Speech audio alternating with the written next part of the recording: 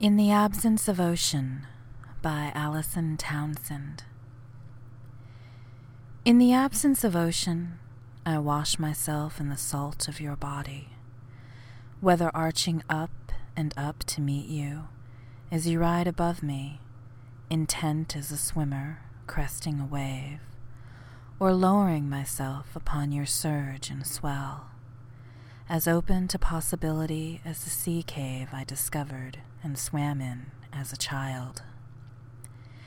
It is the most ancient of movements, this rising, breaking, and falling, that moves through us like water, simple as our bodies which are so largely salt.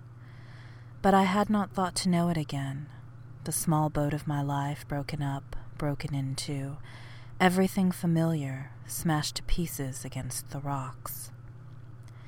It was all wind chop and ice swirl, and I was barely surviving, treading the fathomless dark, fighting the currents, forgetting the lesson of surrender, undulating in the lift and sway of kelp.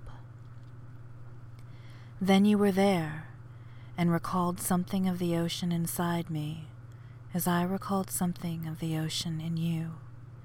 How the salt helps heal us, even as it stings, tears welling unexpectedly in my eyes, as your lashes quiver and your breath comes quickly in short, shallow gasps that are somehow mine too. As we move together, like wind upon water, like seagrass or dolphins, the divine surge and current of swell, blessing us, making us whole.